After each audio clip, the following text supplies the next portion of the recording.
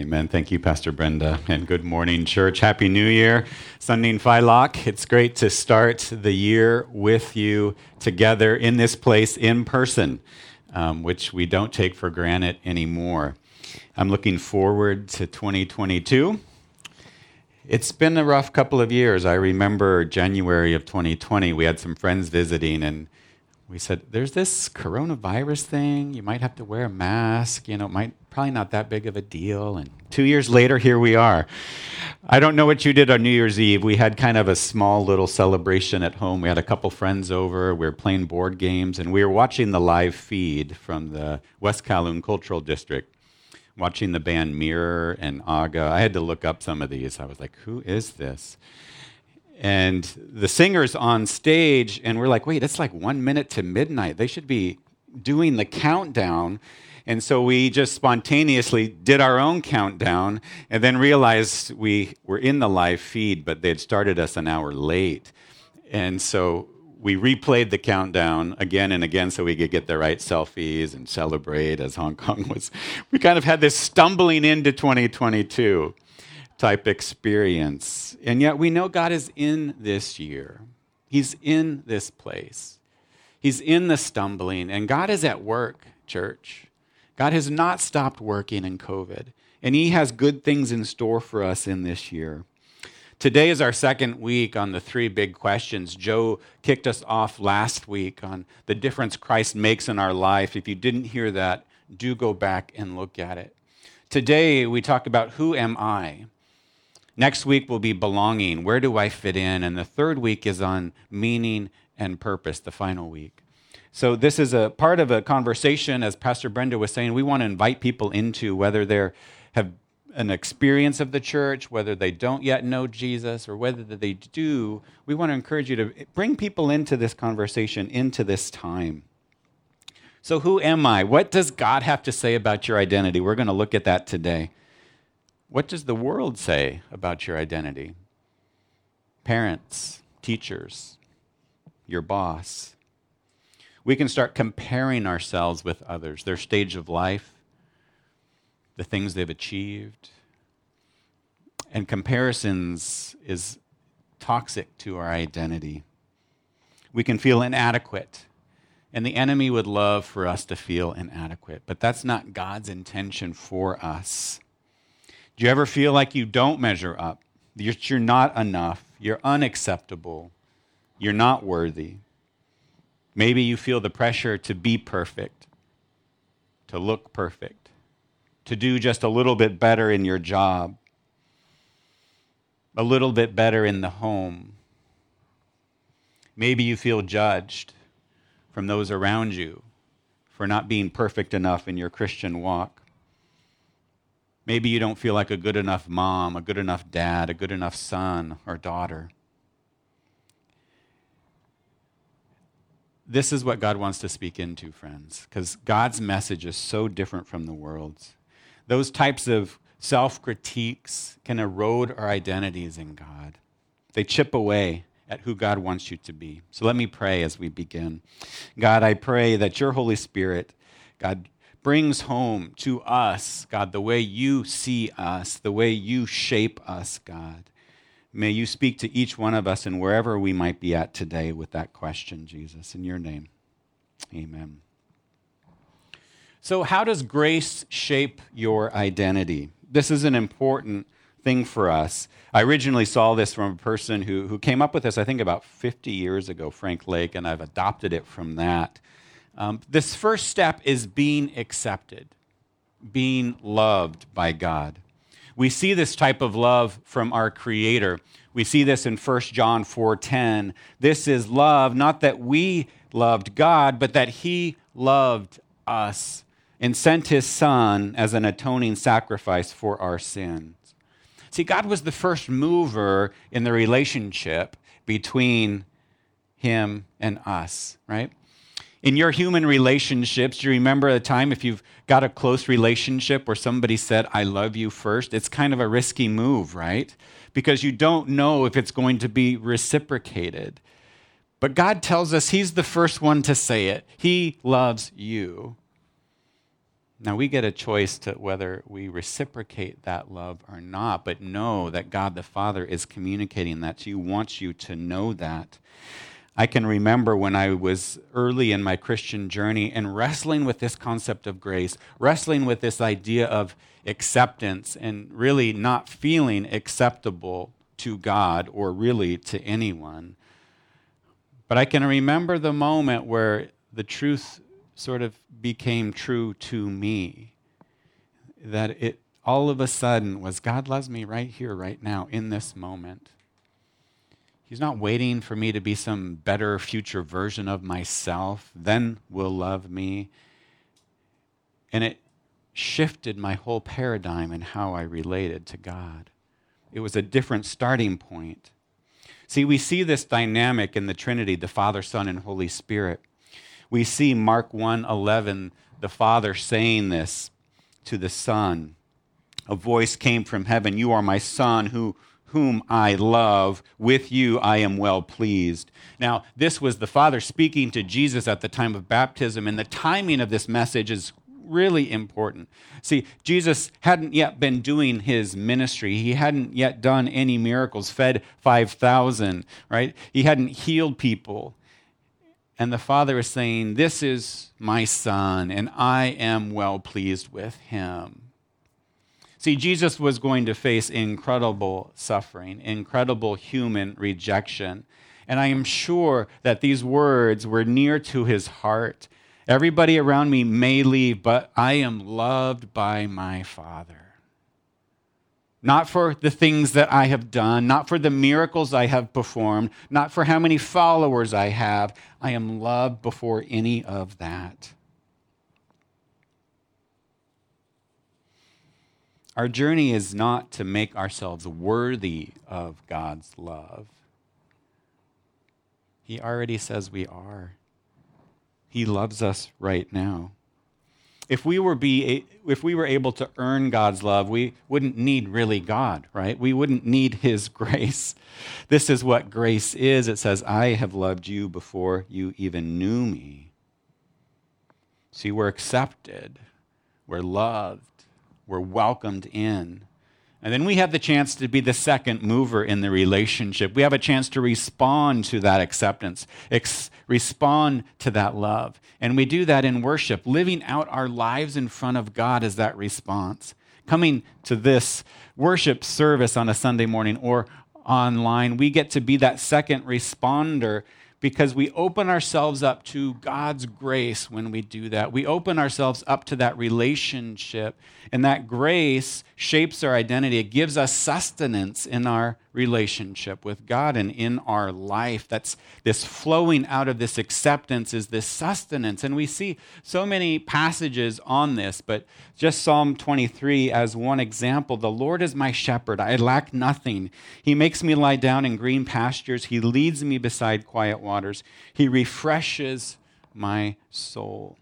See, the sheep here is so satisfied being with the shepherd that he can just lie down in the grass, walk beside the water. He's not eating the grass. He's not drinking the water. He is so satisfied with the presence of his shepherd that it sustains him.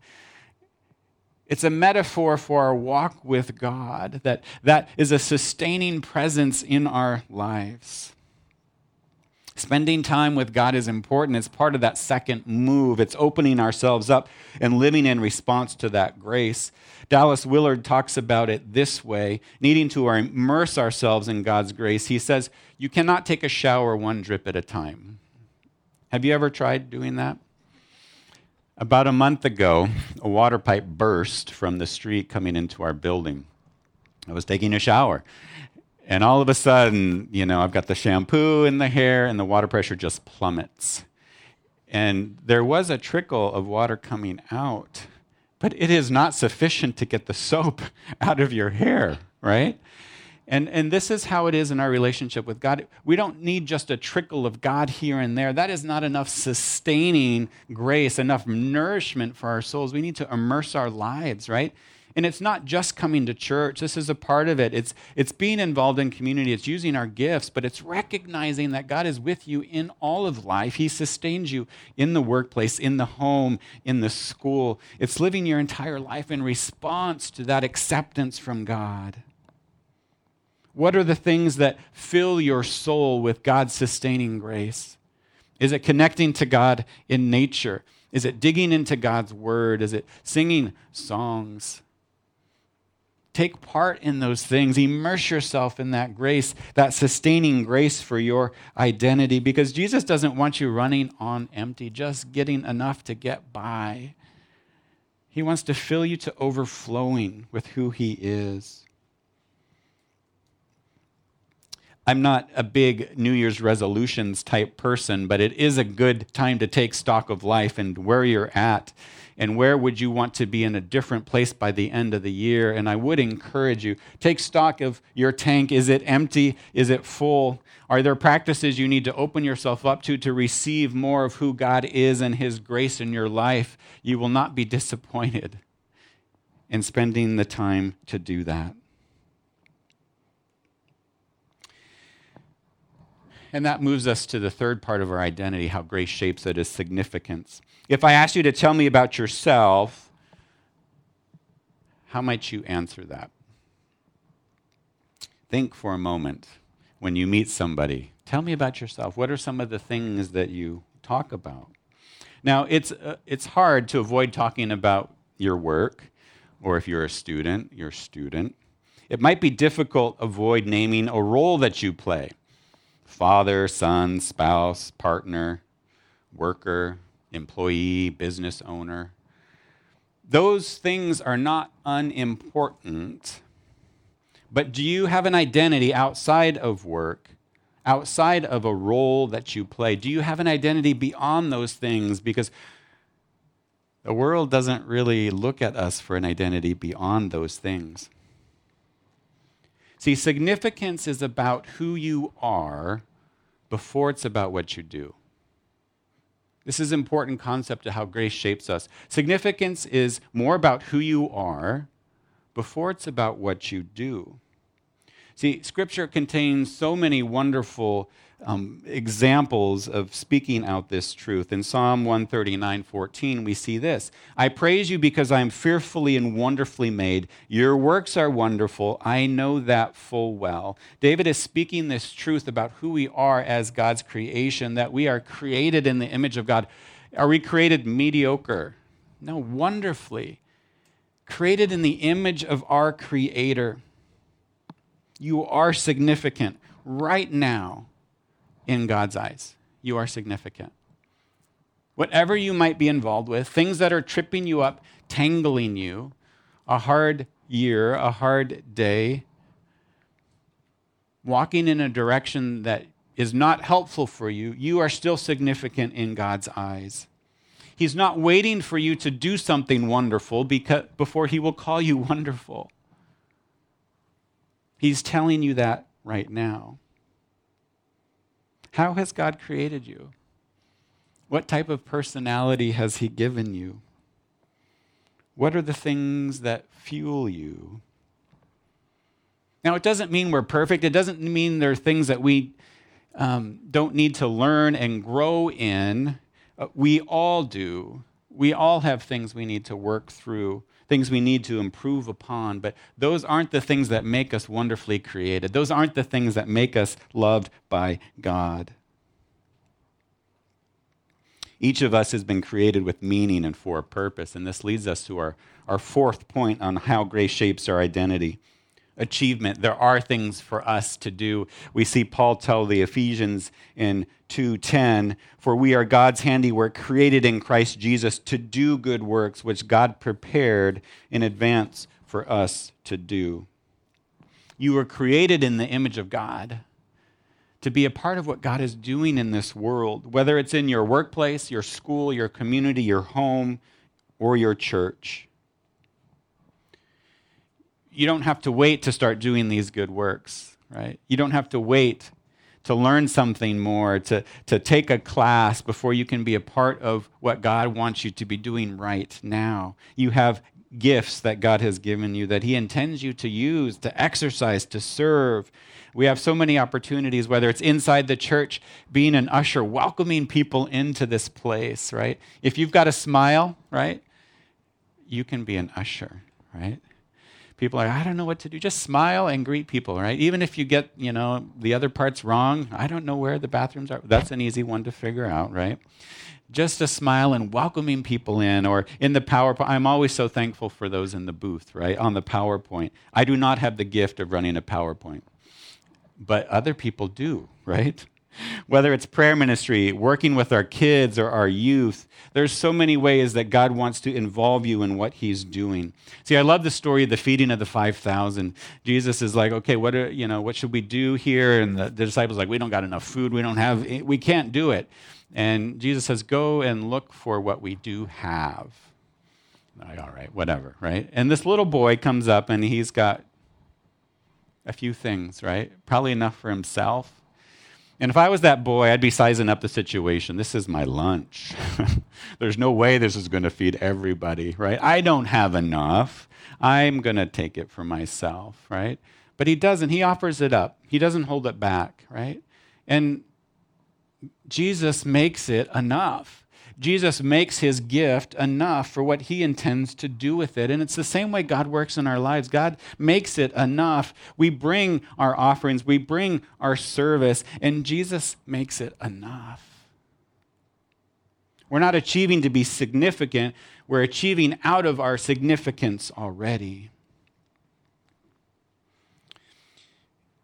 This last 2 months, we've been having council people share about their journeys, some of their stories, some of their testimonies, and we're going to have another sharing today and the next week and the next week. And I've asked council to share related to the topic that we're talking about, and Drew is going to share today about his identity as a Christian, what that means to him.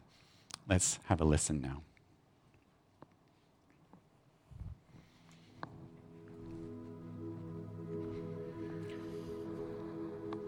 Hi, good morning. I must say, I find it very difficult when I'm asked to give a testimony, mainly because when I look back on my life, I can't think of a time when I was not aware of God's love in Jesus.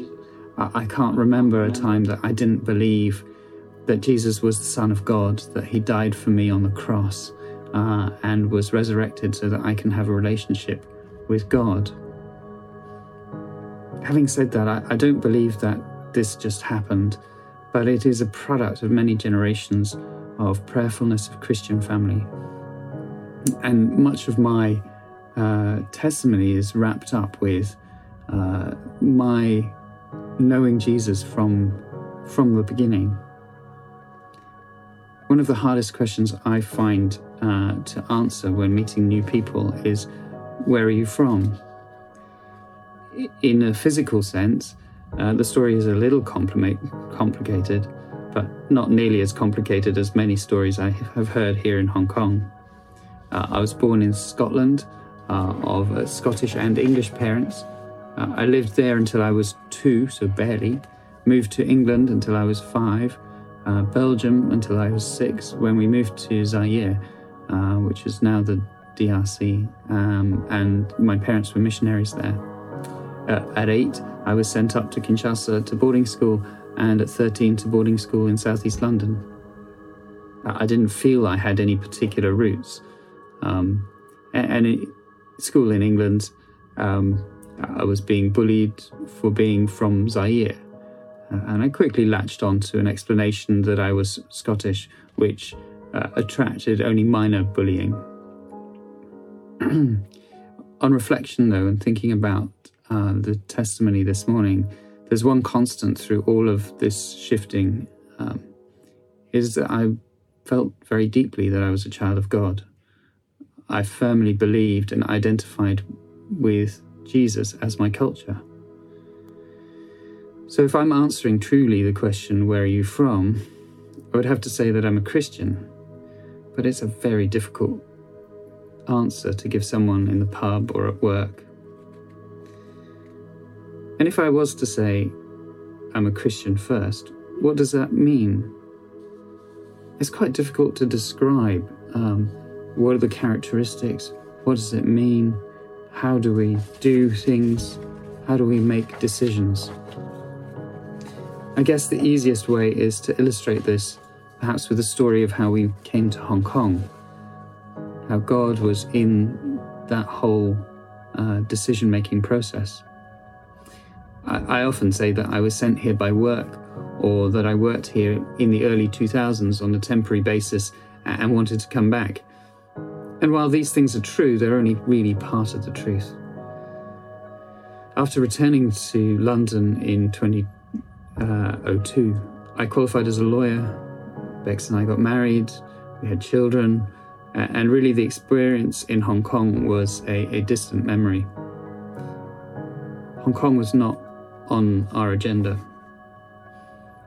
After Bex and I were married, we joined a small Baptist church in Hackney, in East London. We were very, very involved in the church and felt very called to be part of that community. Bex and I were both on the leadership team at various times. I was involved in preaching. She was deeply involved in the community work there. On the work side, although I was progressing well at work, I was coming to perhaps a turning point in my career. It was 2011. I had been passed over for promotion twice already, and the situation was getting a little bit stressful. If I was not going to be promoted, the message was clear. I was not wanted at the firm. So I began to look for other jobs.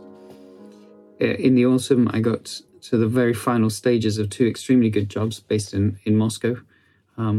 These were an ideal fit on paper. I'm a Russian speaker. Financially, they were very attractive. It looked like an exciting adventure. And these would have been a major step forward for me in my career. At the same time, I was preaching as part of a series on the Book of Esther. And you'll recall the main story of the Book of Esther is how God worked through Esther to prevent the massacre of the Jewish people living in the Persian Empire. But there's another part of the story, and that's the bit that I was preaching on, and that's the life of Mordecai. Mordecai was Esther's uncle who was a godly man and had managed to place Esther in the palace. But one of the things that he'd told Esther was always to hide your nationality. And in hiding her nationality, she was able to be promoted and eventually intervene in the plot to exterminate the Jews. But Mordecai himself had early on in the book had uncovered a plot to assassinate King Xerxes. But Mordecai had not been rewarded for his loyalty at the time. His reward came much later, and it was precisely because of the timing of this reward that spoke so deeply to Bex and me. It was the timing that suited God's plan. It was the timing that intervened in the plan to massacre the Jewish people. And it was through this timing that God honored Mordecai and saved his people. So this story really spoke deeply to both of us about my work situation at the time. I had to speak to the recruitment consultant and explain why I had to turn the jobs down. It was a very awkward conversation, and I'm not sure that she understood my explanation that it was for spiritual reasons that I didn't feel that I could move forward. But we were left with no plan. We had no idea what was going to happen, whether I would be promoted, whether there was any future in the job. We just had to step forward in trust. It was a few months later that my boss actually asked me if I'd ever considered working in Hong Kong. It was a bit of a shock, to be honest. My business was all in Russia and Africa. Hong Kong was clearly far away from our plans. But we felt very much that this was what God had been speaking to us about through the Book of Esther. So very much, Bex and I feel that we were called to Hong Kong. although sometimes it's very difficult to know why and to know what the purpose is. It doesn't mean that living in Hong Kong has always been fun or easy. In fact, at the moment, it's a very stressful place to live. We're not able to, obviously, travel to visit families. We're working with stressed out colleagues and children, clients. And we're working in a city which is going through its own identity crisis.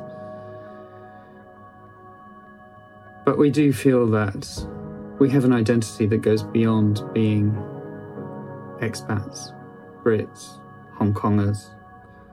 We have an identity that we've chosen, an identity that is rooted in God's love, rooted in generations of family, and that we know whatever the path that lies before us, we know who we are in Jesus Christ.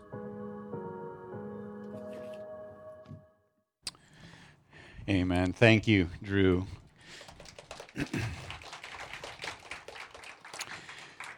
For sharing really mid-story, not knowing the why, and yet trusting that God had called you here and in his purposes and in his timing, it was the right thing. And I'm, for one, am glad that you are here and that you are a part of this church and you're doing the work that you're doing. Drew's identity as a Christian is what motivated his decisions to be here, amongst many other things. As believers, and if you are believers, this Christian identity is core to who we are. If you're on the outside looking in, you're asking questions, and that's good to do, because as we step into that relationship, it becomes a core part of who we are and how we do life. And this, how does God shape our identity, is so key, because I want to look now at how does the world shape your identity? Primarily, initially, through achievement. Now, when a baby is born, the baby is loved for who it is, right? It hasn't done anything. It cries, it poos, it does things like that. And hopefully all of us were born into an environment where we were loved as a baby, right? Just because of who we are. Unfortunately, that type of love does not last very long, right? There's things to do. There's developmental milestones to achieve. There's good preschools to get into, which will lead to good primary schools, which will lead to good secondary schools, and a good university, and a good job. The list goes on and on about the pressure to achieve. And that becomes a key ingredient to our identity. Now, most of you probably did well at achieving. You got good marks in school. You received much praise for your accomplishments from your parents and from your teacher. Maybe you even became addicted to achievement and hard work. Because why? Because it gave you a sense of significance. This is who I am. I'm a top student. This is who I am. I do well at this. But God never asks us to be successful. He never says your success is why you're significant to me. He asks us to be what? To be faithful. To be faithful. God calls Jeremiah to speak prophetically into the people, and he actually tells Jeremiah, the people aren't going to listen. That's a tough call. This is what you've got to do, but I'm telling you in advance, people's hearts aren't going to change, but you still do it. He wasn't asking for success from Jeremiah, but he was asking for his faithfulness. Now, success isn't wrong, but it's not the primary goal. When our identity depends on success, what temptations might we face? If our identity depends on success, what temptations do we face? Certainly, we face temptations to disregard those things that might prevent success, living according to kingdom values that we were talking about in the Kingdom Now series, things like the Sermon on the Mount, right? Being faithful sometimes will work in opposition of your success. I was reading an article this week in The Atlantic commenting on a speech that Donald Trump Jr. gave to a bunch of Christian followers of Trump. And he says, this Jesus thing isn't getting us anywhere. We've been too nice. We need to be harder. We don't really have to do that Sermon on the Mount because it's not leading to success. And to be honest, he's probably right. It's not the pathway to success, but that is not what God calls us to. He calls us to faithfulness.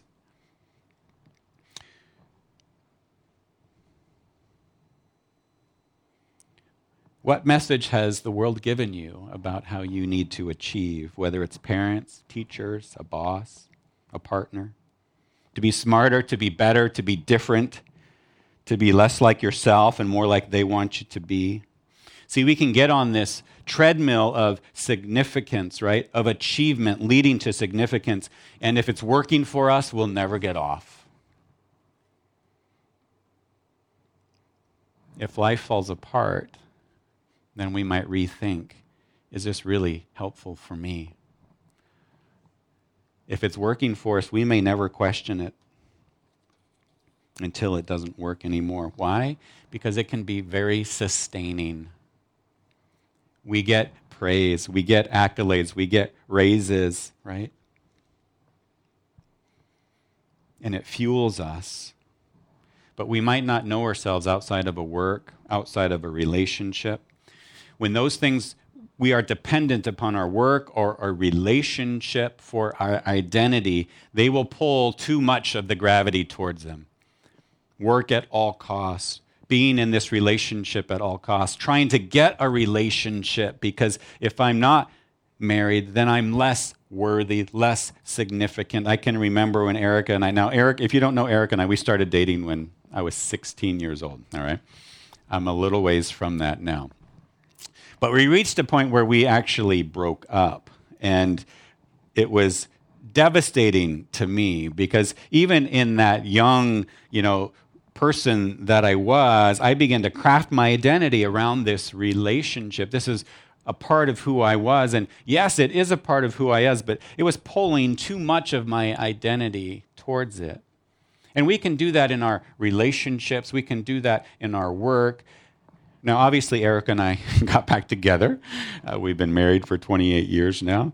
But it was an important lesson for me to learn early on. Why? Because the world says, now you are accepted. You have achieved well, right? And that success is sustaining you. And now you are lovable. And we do often, sometimes, and I've talked to people, I only felt loved when I was getting top marks in school, right? I only felt loved when I was living perfectly. And this is how the world works. And religion can work that way too, friends. Maybe we only feel God's love when we have done our quiet time every day, when we've served, when we've done something like that. Now, all those things are good things, but God's not waiting to love you in order for you to do those things. He loves you already, and we live in response to that love. Now, some of you might be saying, Pastor Wade, does it matter how I live then? Does it matter the choices that I make? Yes, those things still matter.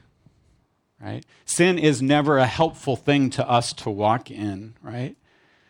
Living the Sermon on the Mount is not an easy thing to do, but it brings what God's heart is for us to live that way in the kingdom. And when we don't live according to God's plan for us, it is harmful to us. But living perfectly is not the means of which God loves us. We are saved by grace through faith, not by works. And some of you might be thinking, this is in fact how the world works, but how do I deal with things that I've done in my past? We have all made mistakes, and my encouragement is to deal with those things. We don't just pretend they're not there if they're still entangling us. Walk through forgiveness, walk through the unforgiveness, get healing, talk about it, learn from it. Grow from some of those mistakes. See how God might redeem it. Because here's the truth, your past does not define you. Your past mistakes or your past accomplishments do not define you. They do describe you. They describe things you've done. but they don't define who you are, not in God's eyes. God's primarily way of seeing you, as we've seen, is through his love and through his grace. Your past doesn't define you, good or bad, accomplishments or failures, applause or critique. The starting point for your identity is God's grace. Jesus thinks you are enough. He's not waiting to love you once you become enough. He's with you right now. And walking in God's grace, walking with that identity, frees us up to walk with others with the same posture, to view them with God's grace, because God's grace has been so generous for you. It's being secure in your identity in God, which frees you from comparison, which frees you from looking at somebody else's life and wishing it was more like theirs and not feeling enough. It frees you to love others well because you are loved. Jesus says you're enough. He is generous with his grace. We don't earn it, but we receive it. Let's pray, church. God, I thank you that you, in fact, are enough for us, that you so want to shape our identity with your amazing grace, God. God, I pray for our church in this year of 2022. We know the challenges will be there. We know it will not be an easy year, but we know you are in it with us, God. And I pray that you help us grow individually and as a community in your grace, God. I pray that we would be people shaped by it, that we would see ourselves primarily with the way you see us, God. May you amaze us with the work that you're going to do this year. In your name, amen.